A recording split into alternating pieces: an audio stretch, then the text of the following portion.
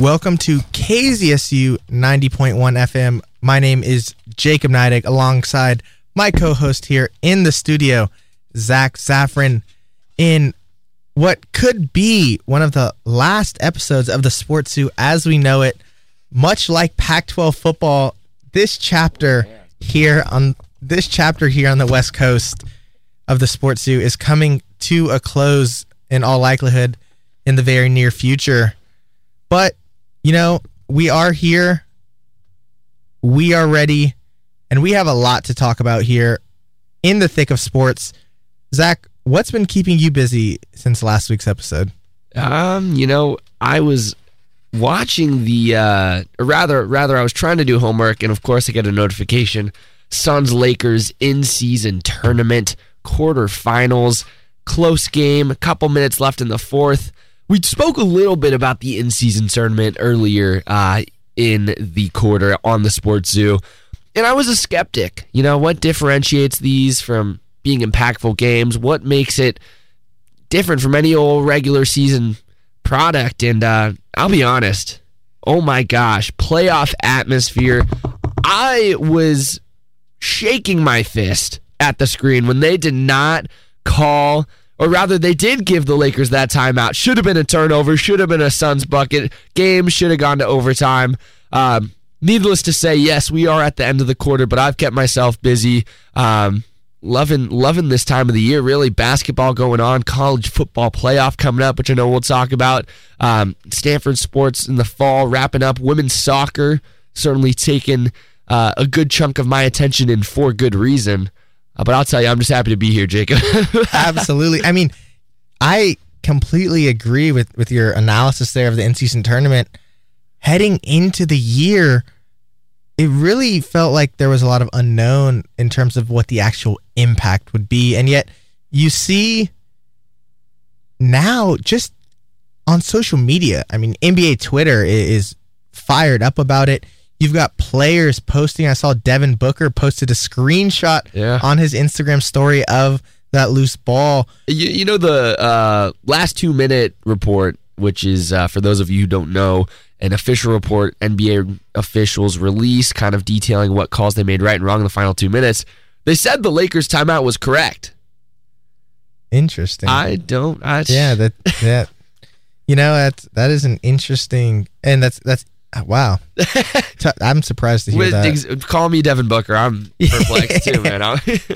But I mean, the other thing is, you know, there's some teams whose players aren't making that much money. I can't remember which team. I think it might have been the Pacers, or I don't know who, but each player gets $500,000. And I honestly didn't think that was going to make a difference because you have such high salaries. But you see by the players on the benches, those guys are making, you know, a couple $1 million, if that. So getting an extra $500,000 is, you know, that's making a third of your salary, 25% of your salary, even just 10% extra of your salary in the regular season is a great opportunity that I think previously, I guess I had undervalued a little bit. Totally. I mean, yeah, Indiana last in the league in payroll this year, and lo and behold, 2 seed. They will be having a bit of a Goliath in the Bucks in that semifinal, but hey, they just beat the Celtics, which is, for those of you who don't know, who are not our loyal Sports Zoo listeners, I want to give a shout out to our loyal ones, but, you know, glad you're joining us. If you didn't know, Jacob over here is a Celtics fan. I ask you, does it hurt to see your team be eliminated? Yeah, I mean, absolutely. Really? Losing a regular season game, yeah, it's like, oh, you shake them off. Yeah, but yeah. To be eliminated in the in-season tournament, especially by the Pacers, it feels a little bit personal. And it, to me, puts a lot of weight on that tournament because the whole NBA world is talking about, oh, wow, the Pacers beat the Celtics by 10, which, you know, that can happen on any given night. It's about the sum of the 82 games. But, you put such emphasis on this that it kind of makes you wonder, like, oh, what, like, yeah, we're 15-5, but are we playoff ready? Are we going to be able to compete down the stretch? What's going on? And yeah, that third quarter was tough. Ended up having a lead, blowing it, and that third quarter is kind of whenever everything, fell apart. And quarters like that happen during the year, but this in-season tournament just puts such a big emphasis that it kind of makes you wonder, like, oh, what is the true status of the team? Yeah.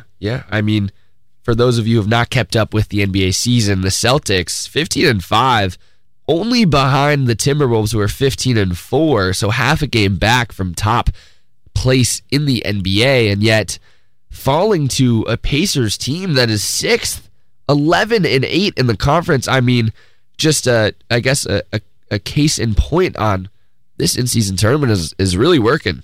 Yeah, no, absolutely. Kind of switching to the individual lens of this year's NBA season, I think the biggest headline before obviously had to be Victor Wembanyama, but what other players have, either performed better or worse than what you've expected kind of on that individual level? Yeah, I mean, a big debate, when you bring up Victor Wembanyama, first person that comes to my mind really is Chet Holmgren, who, for as much PR as Victor demands, Chet may win the Rookie of the Year. Obviously, a little bit of a nuance there, as Chet was drafted the year prior, got injured in, I believe, a Pro-Am game, if that's right, in the offseason, didn't play last year, out for the year, now making his NBA debut as really a sophomore. Some, I know, have been critics. You, as a redshirt freshman, effectively have that year of the culture down, have that year of the experience, the travel. But Chet, man, he has been turning it on. How about these stats from him, if I can? Oh, gosh, our statisticians in the booth pulling it up. 17 points per game, 8 rebounds per game, and 2.5 blocks per game. I mean, tough to get the representation in the media when you're playing in Oklahoma City, but if this guy was in New York, okay, I think he'd be the talk of the town all over the country. Yeah, absolutely. And so, I feel like Chet's stats have been better for a majority of the 20 games so far, but Victor's now kind of edging ahead a little bit. 19.3 points, which is about a point and a half better. 9.7 rebounds, so about 2 more per game. Very similar assists, very similar blocks and steals. Chet, though, much more efficient. 53% from the field, 39% from behind the arc. Meanwhile, Victor is at 43% and 27% from deep. Totally. I don't want to cut you off, but where are what's the Spurs record? Yeah, so, I mean, that's a perfect question. I mean, perfect point. And it begs the question, who is playing better, and is that different from which team is better? Yeah. I mean, has Victor disappointed your expectations because the Spurs have, 3 wins so far? I think they're 3-14 or something. Yeah, to add a little context, Spurs are 3-16, while the Thunder are 13-6, which is nearly opposite. They're inverse records. Just crazy. Nearly 13-6. Mind you, the Thunder had a losing record last year. Obviously, the critics, which honestly I do see the merit in. Chet has SGA. All right, Chet has Lou Dort. Chet has just a better all-around system. Giddey as well. Don't forget about Giddey. Maybe it's a little too young to mention that, or early to mention that one. But Chet, man, you want a winner, and it is kind of tough. I think what we see winners prevail the most in is the MVP award. You usually see the top guy on the best team in the NBA. But it's interesting to think about it for the Rookie of the Year comparison. I mean, for me, that is kind of a stats favorite. You're just going to look at the points per game, really. I can't remember the last time someone who wasn't atop that list didn't win the award. I mean, Anthony Edwards versus LaMelo Ball may be kind of a big point for debate, but that one even, you could argue, it was a bigger impact player than LaMelo. So something to consider. Right now, I'm liking Chet. I want to see not more from Wemby. I want to see more from the Spurs. Yeah, no, absolutely. Victor Wembanyama, currently the leading scorer on the Spurs, while Chet is not first on the Thunder. He's not even second on the Thunder. Actually, the third leading scorer. Who's second? Jalen Williams. There you go. Yeah. Or I guess they're both averaging 17.6 points, so a tie, I should say. But yeah, the former first-round pick from Santa Clara kind of getting it done. Shout out to Jalen Williams. But yeah, interesting question. And, you kind of touched on the MVP, which seems like Jokic is someone that has absolutely remained a constant in the debate around MVP the last few years and has re-cemented himself this year, although obviously very early in the year. What have you seen from him so far, or from the bigger field for the most valuable player award? Yeah, I mean, like we said, we're talking about the team performance. Nuggets have kind of backed off a little bit. Started off the year as really clear-cut number ones. Now they're 14-7, which is by no means bad, but it'll place them third in the West. I mean, Jokic just doing Jokic things, putting up 29, 13, and 9, a near triple-double average. That's just absurd, right? I, again, have never been on the Jokic train. It's hard to admit this, but it is true. He's a phenomenal player. He's phenomenal at what he does. Will continue to do so. I just don't like watching him. I wonder if voter fatigue will set in. If you tell me he wins MVP this year with 3, and you look at Steph Curry, who only has 2, I'm sorry, but not only from who's better right now as Curry continues to age, but from a legacy standpoint, I don't know about that one. Yeah, 3 MVPs is crazy, but also to do it in a fashion of back-to-back-to-back would be absolute ridiculous. I mean, right now, currently 8th in scoring, 1st in rebounds, 3rd in assists. It'll be fun. I think this season feels like it's going to be, there's a lot of storylines to watch, both new and old. You have the Celtics with a few new pieces. You have Wemby and Chet and the new guys, but you also have some of the old leaders. What are the Warriors going to do? What are the Lakers going to do? Are the Bucks going to be able to rebound? Feels like this year is just primed to be a really fun NBA season, and we're just around a quarter of the way in so far. Totally. I will say, early season prediction, we're in December right now. How about Shai Gilgeous-Alexander? We talked about the Thunder, big turnaround, averaging 31, 6, and 6.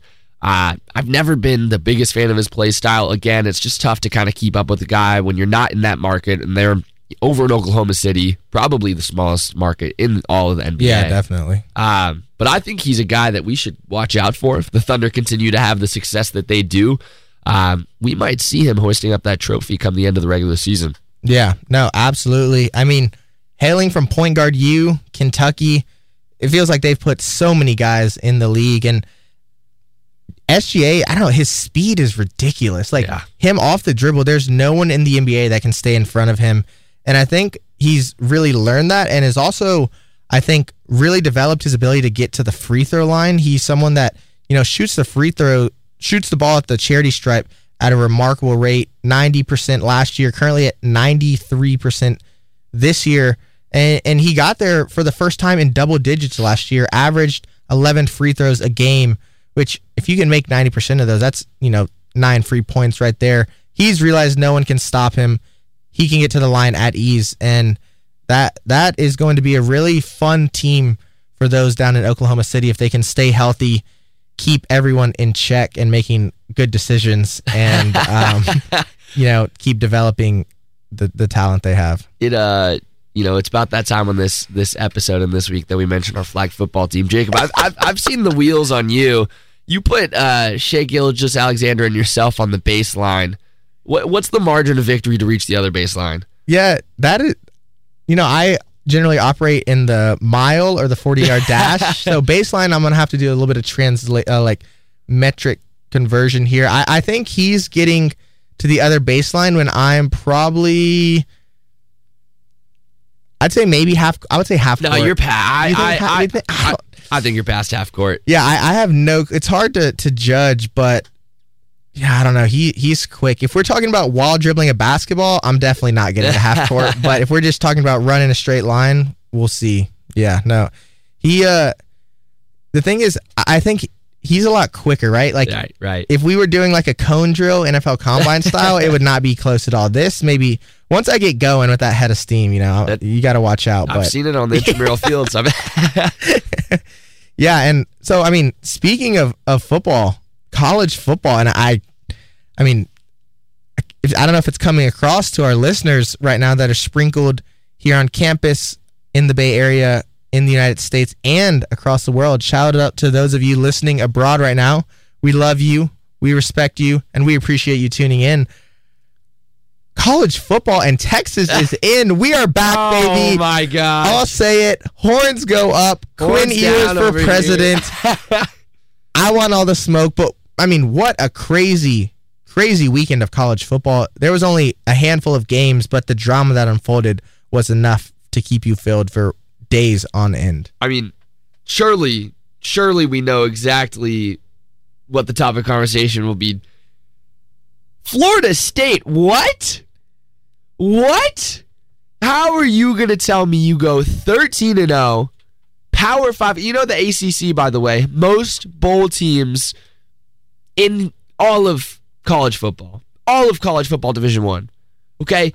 The champion of perhaps the all-around best conference in college football placed out of the college football playoff. Jacob, what is up with that? Yeah, I think it came down to me, the crux of the argument, I guess I should say, is best versus most deserving.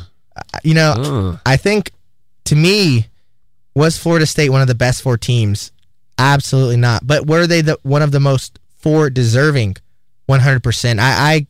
It's hard to understand how you can overlook an undefeated conference champion who not only won every game, but scheduled 2 Power 5 away non-conference games, one of which was against the LSU Tigers, who they easily defeated. So, yeah, were they the best? No.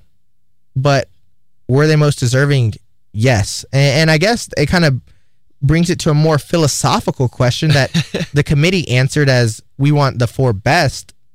But I guess, in your opinion, Zach, should it be most deserving or should it be best 4? Yeah, first of all, that was very, very well put.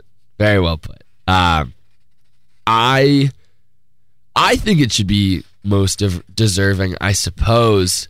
But look, as is the case with conference realignment, as is the case with administrative decisions, and as, if you're a young listener out there, you'll soon to find out, as is the case with everything, money talks. It's all about the money, okay? These committee members, they're not here about football. They're here about maximizing the amount of money that these playoff broadcasts can bring, okay? Yes, Florida State is not one of the top 4 teams. They're not one of the 4 best teams in college football, okay? You place them up against Michigan, I guarantee you they're getting throttled. Okay? But they did everything they could. And more. What more could you ask for than perfection?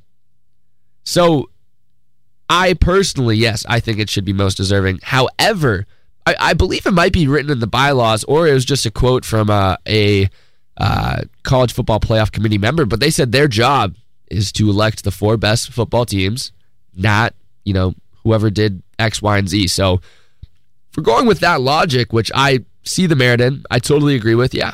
This was the right decision. In my eyes, I did not think it was going to happen. I think it should have happened, but it's kind of like when someone says something or does something, we all thinking something. No one's going to say it. No one's going to do it. College Football Playoff Committee did it. Yeah, no, absolutely.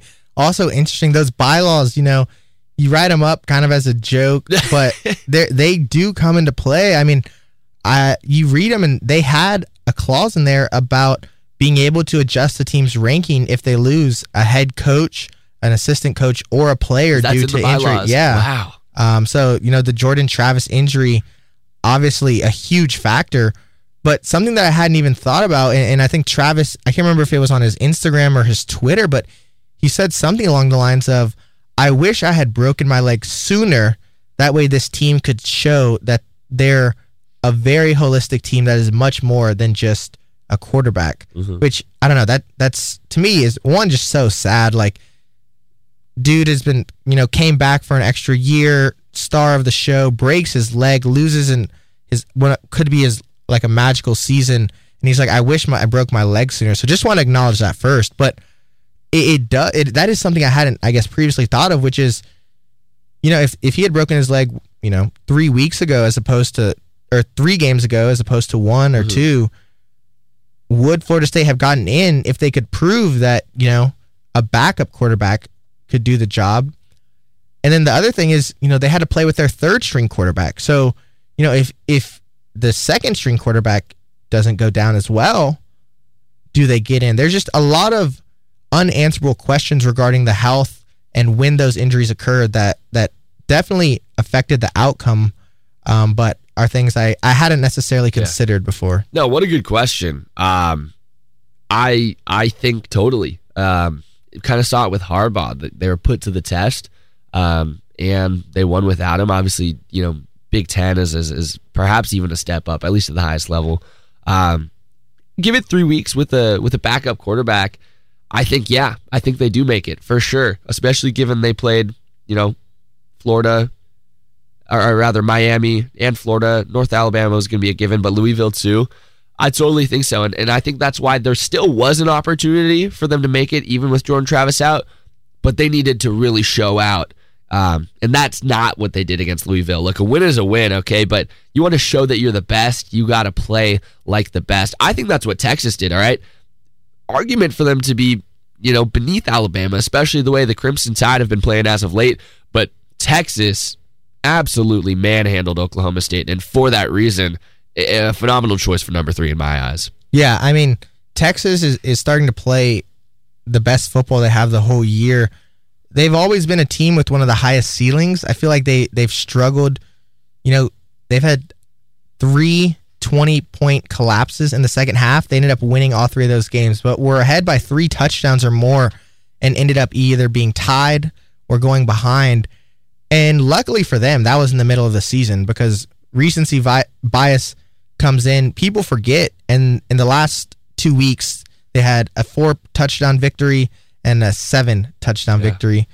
And both of those are on national television, which, they get the benefit of. But, it is a fascinating question of, it's not only are you winning, but how are you winning? And luckily for Texas, they were able to put on 2 really complete games at the end of the year and kind of, just hide some of those lesser performances in the middle of the season and whatnot. 100%. I mean, for that reason is why I was kind of very skeptical of Georgia. I did not think this was the same Kirby Smart-led team that we have seen in years past. Was not surprised that Alabama beat them. Matter of fact, I was surprised it was that close. I'm honestly a little bit, not shocked, but upset that they're still at 6. I think you could drop them even further, really. But it will be very interesting to see Georgia play Florida State. I think that might answer a lot of questions about whether the committee made the right or wrong call here. That's maybe the bowl game I'm most looking forward to, at least in this upcoming round, just because it'll answer so many questions. But again, Georgia, a team that I was skeptical of because, like you said, they were not beating teams by a lot. Look, a big victory over Ole Miss. I hand you that. Ole Miss was number 11, but a 9-point victory against Mizzou, who I thought was overrated at 9. Tennessee handled them by 28. Florida, Vanderbilt only beaten by 17. A historically terrible program, by the way. Wins over Auburn, UAB, South Carolina, all not by that much. And a lot of those games, they were tied or losing at halftime and pulled away late in the fourth quarter, too. Like, some of those scores also very deceptive in that, they won by 17, but it was a dogfight until midway through the third or fourth quarter. Exactly. So Georgia, I'm very glad they're also out of the playoff. Call it spectator fatigue, I suppose, but this Florida State-Georgia matchup, I'm really looking forward to. Yeah. 2 points first, I guess, or 2 questions, rather.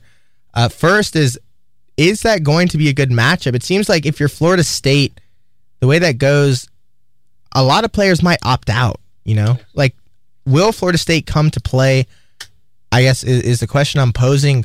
Can you even take that game seriously if you're Georgia, too? Both teams, kind of get snubbed in a lot of ways. Will their players show up? And then the second question is more broad, and the 4 teams they chose, you've said that you would have had Florida State in. You like Texas do you agree with Michigan and Washington, or what were your 4 teams, Zach? Yeah, interesting. Just to start with that first question, I honestly don't see the upside for Georgia. I don't think that they have much to prove. They also don't have much to lose.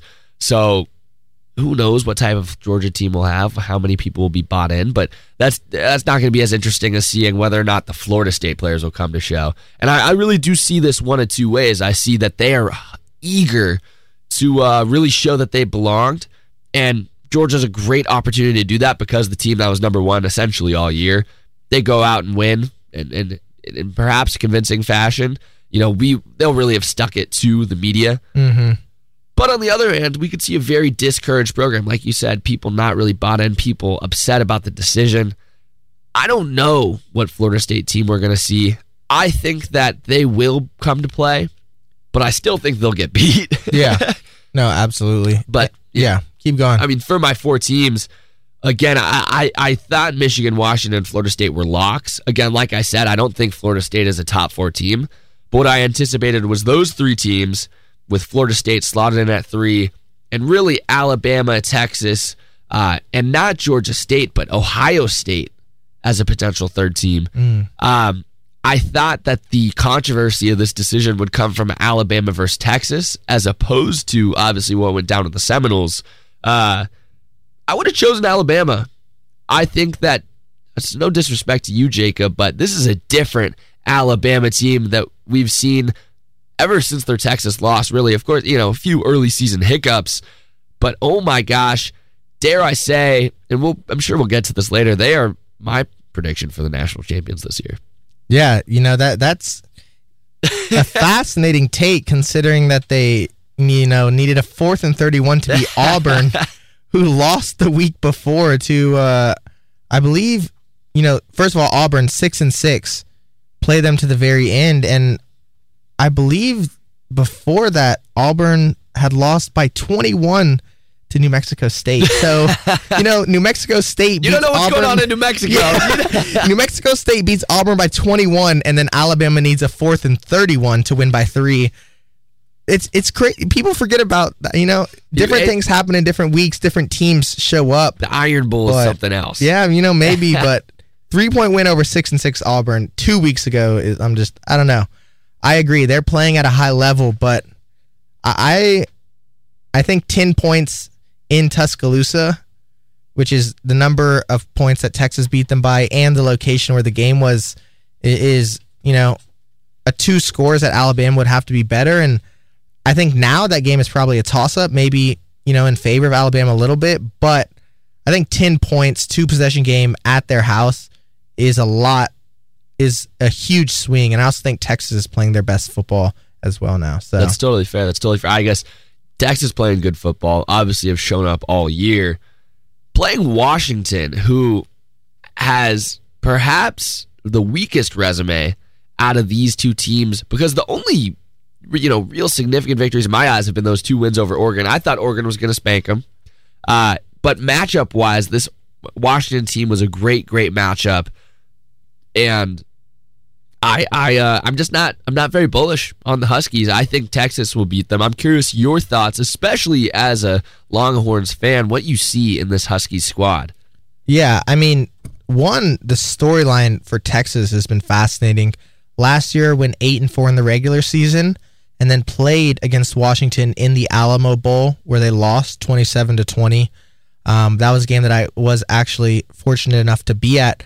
Texas has beaten all 4 of those regular season teams that they lost to last year in this current season. And so playing against Washington for the second year means that they now can complete the full, revenge tour with all 5, get that 5th Infinity Stone that is the revenge over Washington. So I think that is interesting. Another interesting point, you look at the starting rosters in that bowl game last year, so many returners for both teams, so many veterans, from O-line players to skill, defensive line, linebackers. I think this could be a really high-scoring game, though. Washington's defense, really bad against the pass. I think rated 122nd out of 130 teams. Texas has relied on their defense a lot. Their third down defense currently second in the country. Their run defense has been absolutely superb. But both secondaries are a little bit shaky. And I think right now, the way I see that is kind of which defense is going to be able to get more stops, force more punts. And I think Texas has the ability to really push Washington to be one-dimensional, to force Michael Penix Jr. to beat them with his arm, which is something he's very comfortable doing.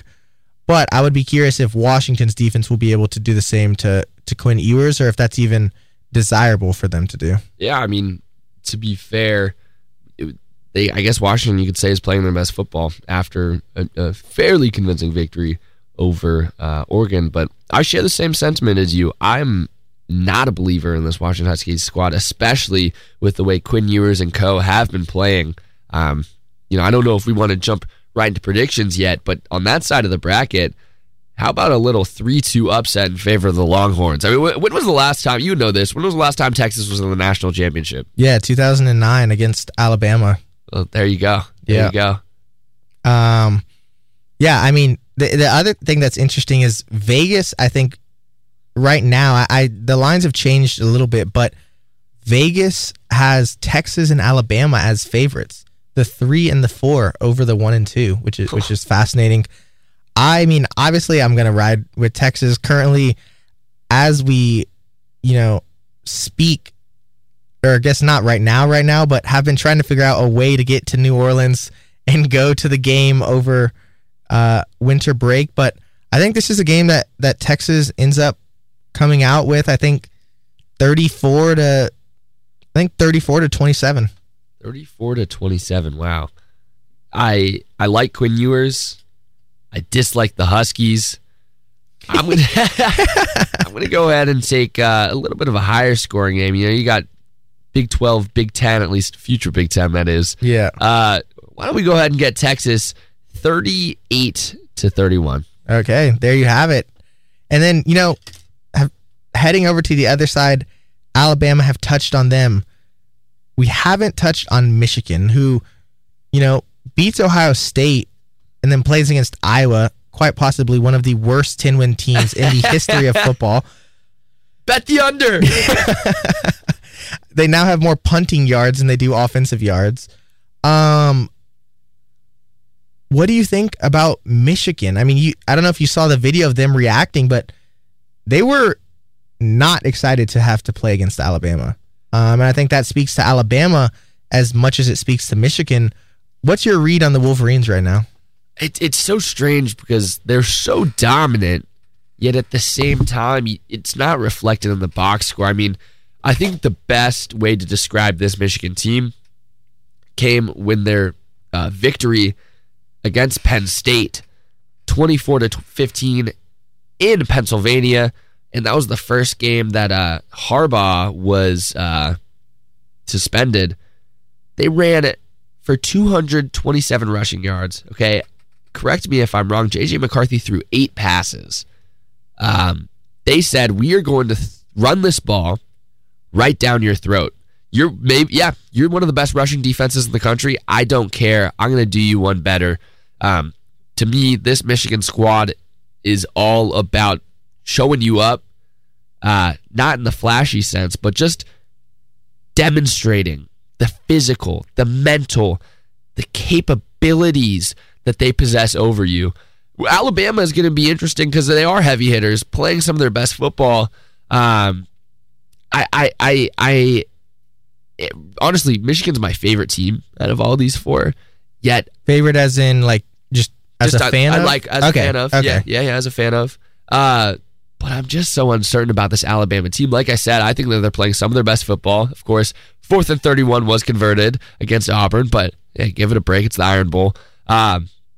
Michigan, Blake Corum, J.J. McCarthy, a lot of talented players. They'll have Harbaugh back as well. They've beaten some phenomenal teams.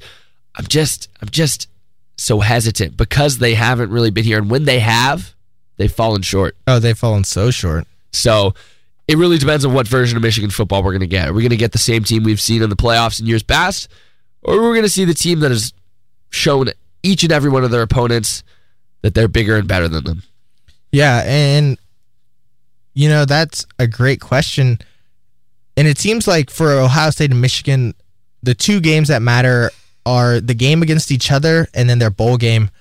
Harbaugh has been absolutely wonderful in big game. I think has won the last 3, if I'm not mistaken, but 1-5 in bowl games and 0-2 in the CFP under him. Meanwhile, on the other side, you have Nick Saban, right? Nick Saban, there's nothing else needs to be said. So in terms of preparation, what do you think where's Harbaugh's head at in terms of preparation? He hasn't won in bowl games. He's gotten embarrassed in the CFP. How is he thinking about this? I think he's focused on the offensive side of the ball. I mean, they know their offense, or they know their defense is going to show up no matter what. They have the talent on the offense. Like I said, Blake Corum, I think he's undervalued as one of the best running backs in the nation. J.J. McCarthy, I don't know why people aren't talking about him more. Both absent from the Heisman finalist list. I think he's talking to those two. He's revving them up. He's getting the offense going. He's trying to get them in their groove, get them in their mojo, pull out all the tricks in the bag for this Alabama defense.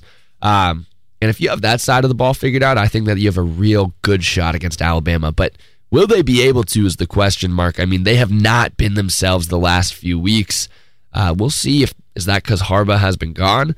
Very well could be. And then the extra time up until those New Year's Six bowl games could help them out. Yeah, no, that's definitely a very interesting thing that many people forget about. These players are beaten up and bruised. It felt like in every game there was a player going down every other play.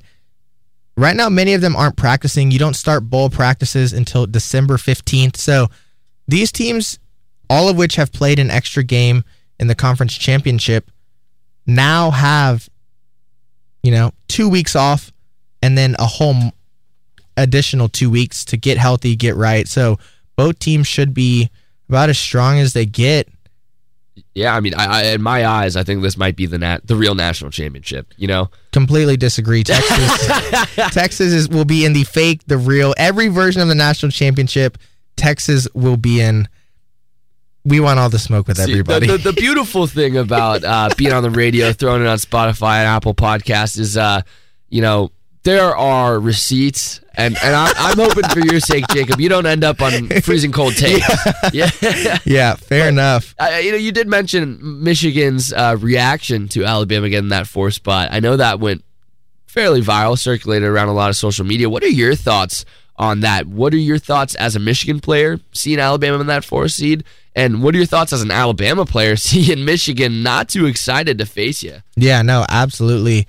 I think off the bat, if you're Michigan, you probably hope for Florida State because their offense has absolutely sputtered since Jordan Travis went down, put up 26 or put up a handful of points against Florida, even less against Louisville. And so I think if you're Michigan, if you play against Florida State, it's super easy to make them extremely one-dimensional in terms of offense and defense. You can essentially shut down their offense, and as long as you don't allow any big defensive or special teams play, you don't have to do all that much on offense, which I think really benefits Michigan. Alabama's just coming in hot. They beat Georgia. They also have momentum and really explosiveness that I think Florida State lacks. And then I think in terms of matchups, you don't want Alabama and Nick Saban to get a month to prepare for you. Nick Saban 6-1 in the college football semifinal playoffs. In the college football playoff semifinals. I mean, one of the best coaches in the history of football, up there with Bill Belichick in the NFL and the likes.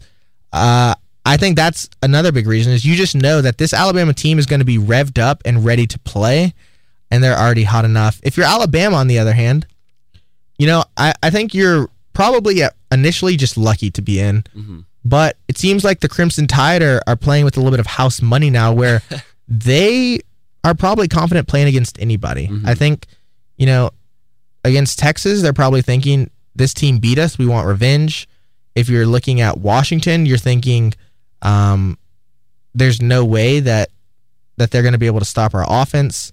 Michigan, you're thinking this team is a lot more physical than Texas and Washington, but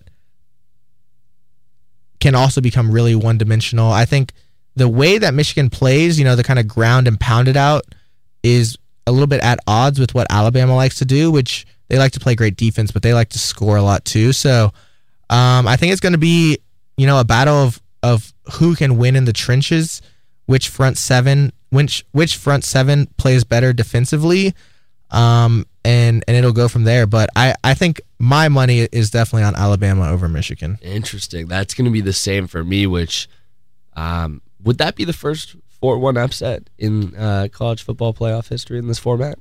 I'm not sure. TCU last year was I don't remember what seed they were. That was a 2-3. Okay, yeah. But, so we both have, I guess to expand, yes, I have Alabama beating Michigan. Michigan, my favorite team, as in, I like them the most. I just don't see them getting past this Nick Saban-led squad who is peaking. Because Michigan, they, in an odd way, dominate but don't extend the lead. And if Alabama can hang around, they've been real comfortable in the fourth quarter and breaking out. And I have the Crimson Tide going, but sounds like both you and I have a Crimson Tide Texas matchup. Obviously, you are a Texas fan, but you're also a journalist now. So who wins the 2024 college football playoff? Yeah, it just feels surreal that we're agreeing on Texas being in the national championship. I feel like I've waited since 2009 for this moment to happen. I actually think Michigan is a much more favorable matchup for Texas. Texas is much better against the run. I also just think it's so hard to beat Alabama twice in 1 year. When was the last? Or I guess maybe Georgia might have been doing that the last few years. But either way, that's ridiculous. Being a journalist is very important, and there's a lot of integrity that comes with that. But Texas gets it done. Wow. Texas is our national champion.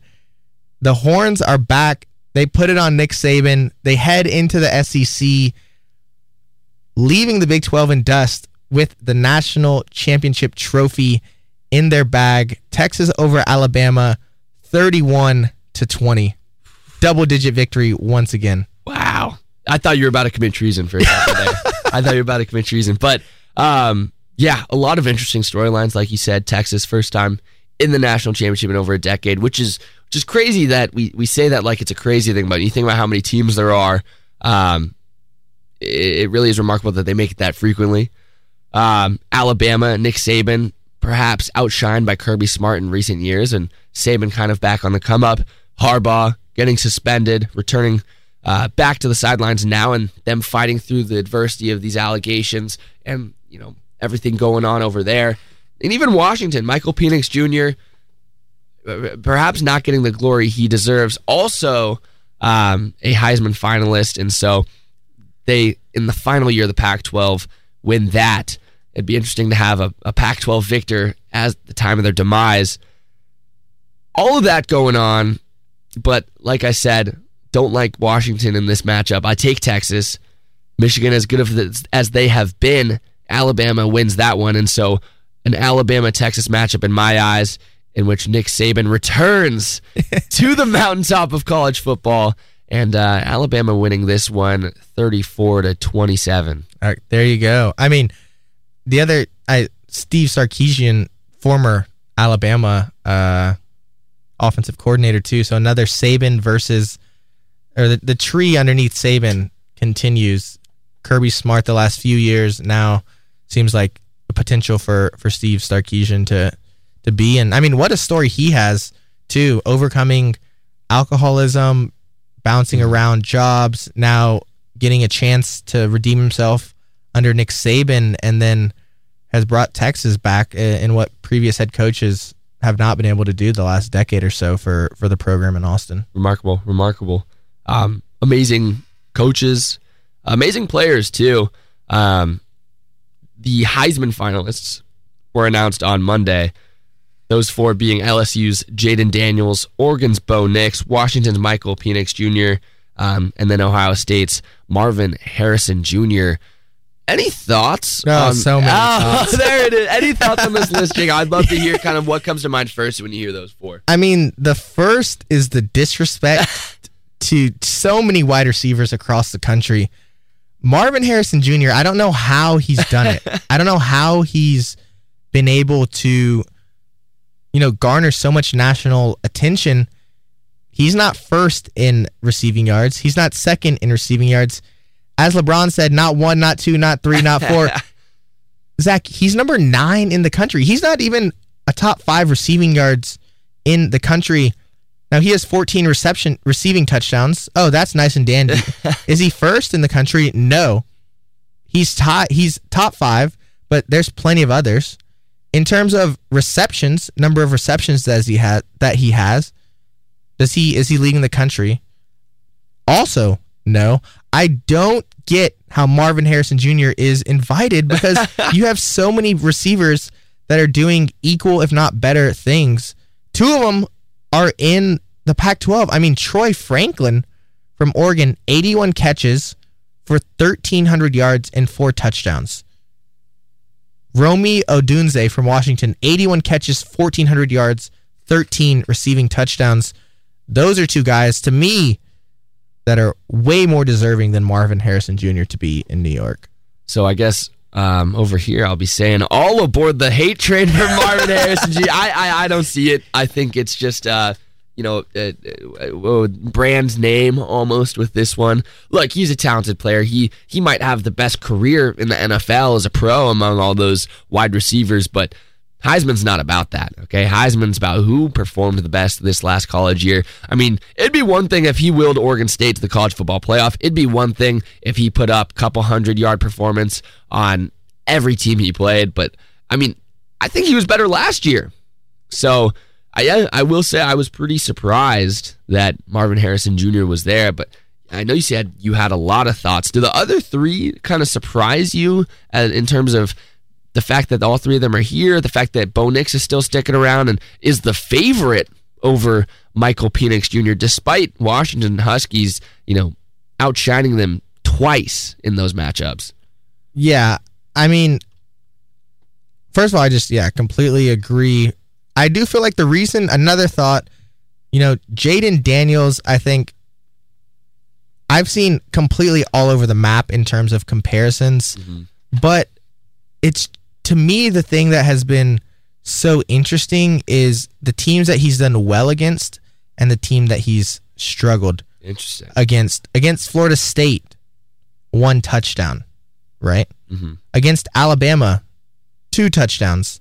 But against Grambling State, he has 5. Against, I don't even know who this team is. Oh, against Georgia State, the Georgia State Panthers, he has 7. Right? Against Florida, he has 5. I just think he has put up video game numbers. I just think the talent that he puts that up against are bad teams. And in games where he's needed the most, he's turned the ball over. He had an interception against Florida State. He had an interception against Alabama. The 2 best teams they've played. And I'm just not a believer that he has performed well against quality opponents. I agree with that. I mean, interesting that they have the best offense. Consistently we hear it's the LSU defense that let them down. I definitely think his performances are a little overstated. I mean, remarkable he has 1,100 yards on the ground, sure. Remarkable he leads the country in total touchdowns. But again, kind of boils down to that age-old question we spoke about earlier in the context of the NBA is, do you reward winners or do you reward, I don't even know in this case I'd say talent, but do you reward stats? Do you reward production? Yeah. I mean, I think he ultimately will win the Heisman, but I guess I just don't necessarily think that the stats are the most, does he deserve to be in New York? Absolutely. Is he the best player in college football? Maybe. I don't know. I just don't think the narrative, though, is necessarily as true, and I think the Heisman will ultimately reward him because I don't really think that any of the other players, I don't think there's another player that you can really point to and see as an alternative. Because I do think that generally this award has gone to the best team's quarterback or the quarterback with the best stats that has at least, 9 wins or 10 wins. And LSU has been able to kind of meet that threshold. They have 9 wins, 3 losses, and his season is statistically very strong. So, yeah, I don't know. I think they reward him, but I just don't actually think he's doing it because he's also just staying in games so late, like deep into the fourth quarter when they're already up by 3 or 4 touchdowns. Putting up 4 touchdowns against Army when you win 62-0 is just like pointless to me. Like that to me means nothing in reality. Yeah, we have a 2016-17 Russell Westbrook on our hands. Yeah. Why no Shadur? Why no Travis Hunter? I bet you Coach Prime is a little upset about that one. Yeah. I mean, what are your thoughts on this list? Do you like it? Were there people that is anyone that you would have preferred to see, and who do you think this ends up going to? Yeah, no, I do think it's the right 4, especially the way the season has shaken up. You want to talk about all-encompassing. Bo Nix has really been incredible. Michael Penix has been remarkable. A little bit of a landslide in that middle third of the season, but playing his best football right now. Jaden Daniels, statistically, great producer. And like we said, Marvin Harrison Jr., maybe they were just like, we know no one else is winning out of these 3, so let's just throw a rando 4th in. But I guess they have it right. Now, the fact that Jaden Daniels is such a favorite, I suppose, is a little bit of a surprise to me. I don't think he has really separated himself that far from the others. Granted, I think Bo Nix's loss kind of helps that because now you have an undefeated team, Oregon with 2 losses, LSU with 3. Had Bo Nix won in the Pac-12 championship and they're in the college football playoff, I think there would be a real case for him to win this one, if not become/retain title as the favorite. But the way things have shaken out, yeah, Jaden Daniels, our likely 2023-24 Heisman winner, I suppose. Yeah, and I mean, the odds, something really interesting. Daniels at minus 1,400. Next closest is Penix Jr. He's at plus 900, that's a huge gap. Yeah.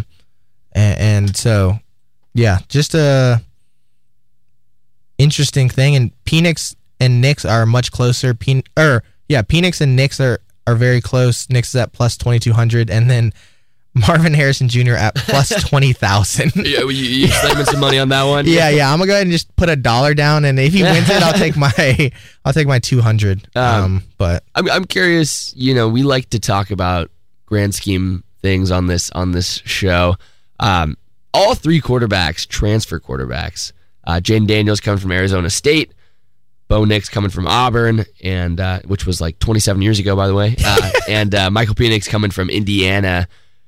Is this a cause for concern? Is this? I mean, it's a trend that's been going on. Just to give it some light, 3 of the, or rather, there's been 6 players to win the Heisman who have played at multiple colleges, and 5 of them have come in the last 6-ish years. Baker Mayfield, Kyler Murray, Joe Burrow, Caleb Williams, and then whoever this will be this year. What are your thoughts on that? I mean, again, era of conference realignment, transfer portal era. Yeah, I mean, I think we're likely to see that because the number of starting quarterbacks in the transfer portal is absolutely ridiculous. I mean, Aiden Childs currently in, Dante Moore, another starter, Cam Ward from Washington State, Will Howard started at Kansas State, Riley Leonard at Duke, Dylan Gabriel at Oklahoma, who's thrown for over 5,000 yards, Kyle McCord, the Ohio State winner, Will Rogers, Mississippi State, Tyler Van Dyke, Miami. These are all guys that are multi-year starters in college that are now in the transfer portal this offseason, Zach. And I think that sets it up where the Heisman and the way that culture has been cultivated, where you're rewarding, which quarterback has had the best statistical season on a winning and overall nationally recognized team, is going to be one of those guys. I mean, all of those guys are complete game changers, right? Ohio State is going to be shopping a quarterback in the offseason. Oklahoma is going to be shopping a quarterback in the offseason. If Caleb Williams leaves, USC is going to be shopping. It appears that Alabama has found their quarterback in Jalen Milroe, but they could be shopping as well. And I guess I think that the way it's set up, with the number of quarterbacks that are in the transfer portal that have experience, that are very high quality, the Heisman Trophy will probably go to transfers more in the future if this trend continues. Interesting. Yeah, something I just learned, the statisticians in the back brought it up. We give Bo Nix a lot of flack for being 80 years old and being in college. Most games played in college football history.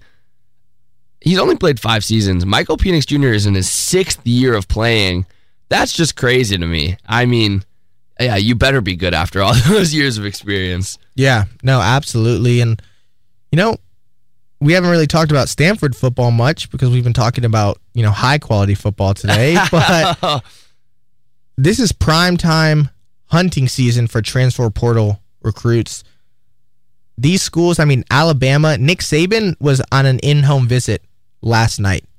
Instead of preparing for the semifinal against Michigan, he's recruiting right now. Mm-hmm. Steve Sarkisian, same thing. Every head coach at these schools is out on the recruiting trail.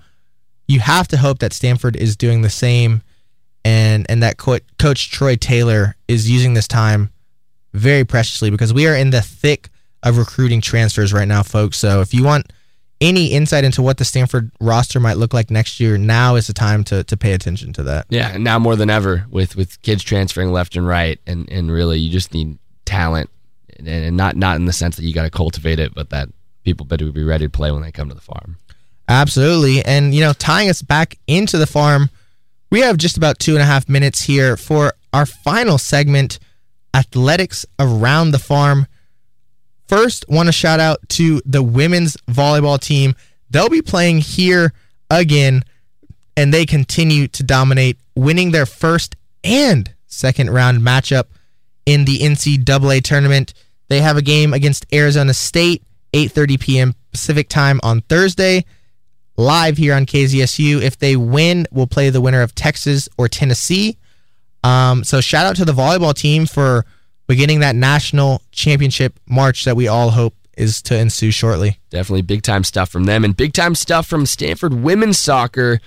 Unfortunately fell flat. Last week we previewed their trip out to Cary. They won their first game against BYU in the semis. 2-0 victory in which 2 quick goals got them that boost. Unfortunately fell to Florida State in the national championship. Their first loss of the season for Stanford, that is. And so a phenomenal year behind them.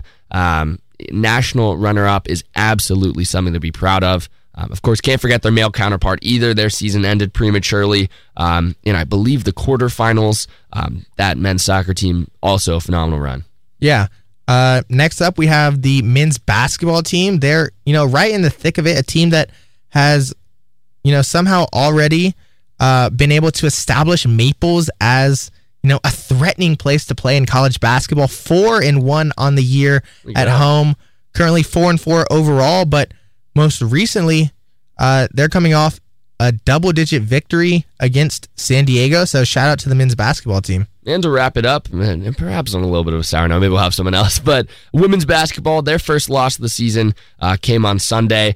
A great season they've had. Doubters at the start of the year put them at number 15 in the polls, made it all the way to number 3 in the country before, quite honestly, an uncharacteristic loss up in Gonzaga. They'll bounce back, hopefully, next Friday versus Portland. Yeah, absolutely. Well, as always, it has been my pleasure here on KZSU 90.1 FM, joined by my co-host, Zach Safran. My name is Jacob Neidig, signing off here on the Sports Zoo. Stay late, wear red, go Card.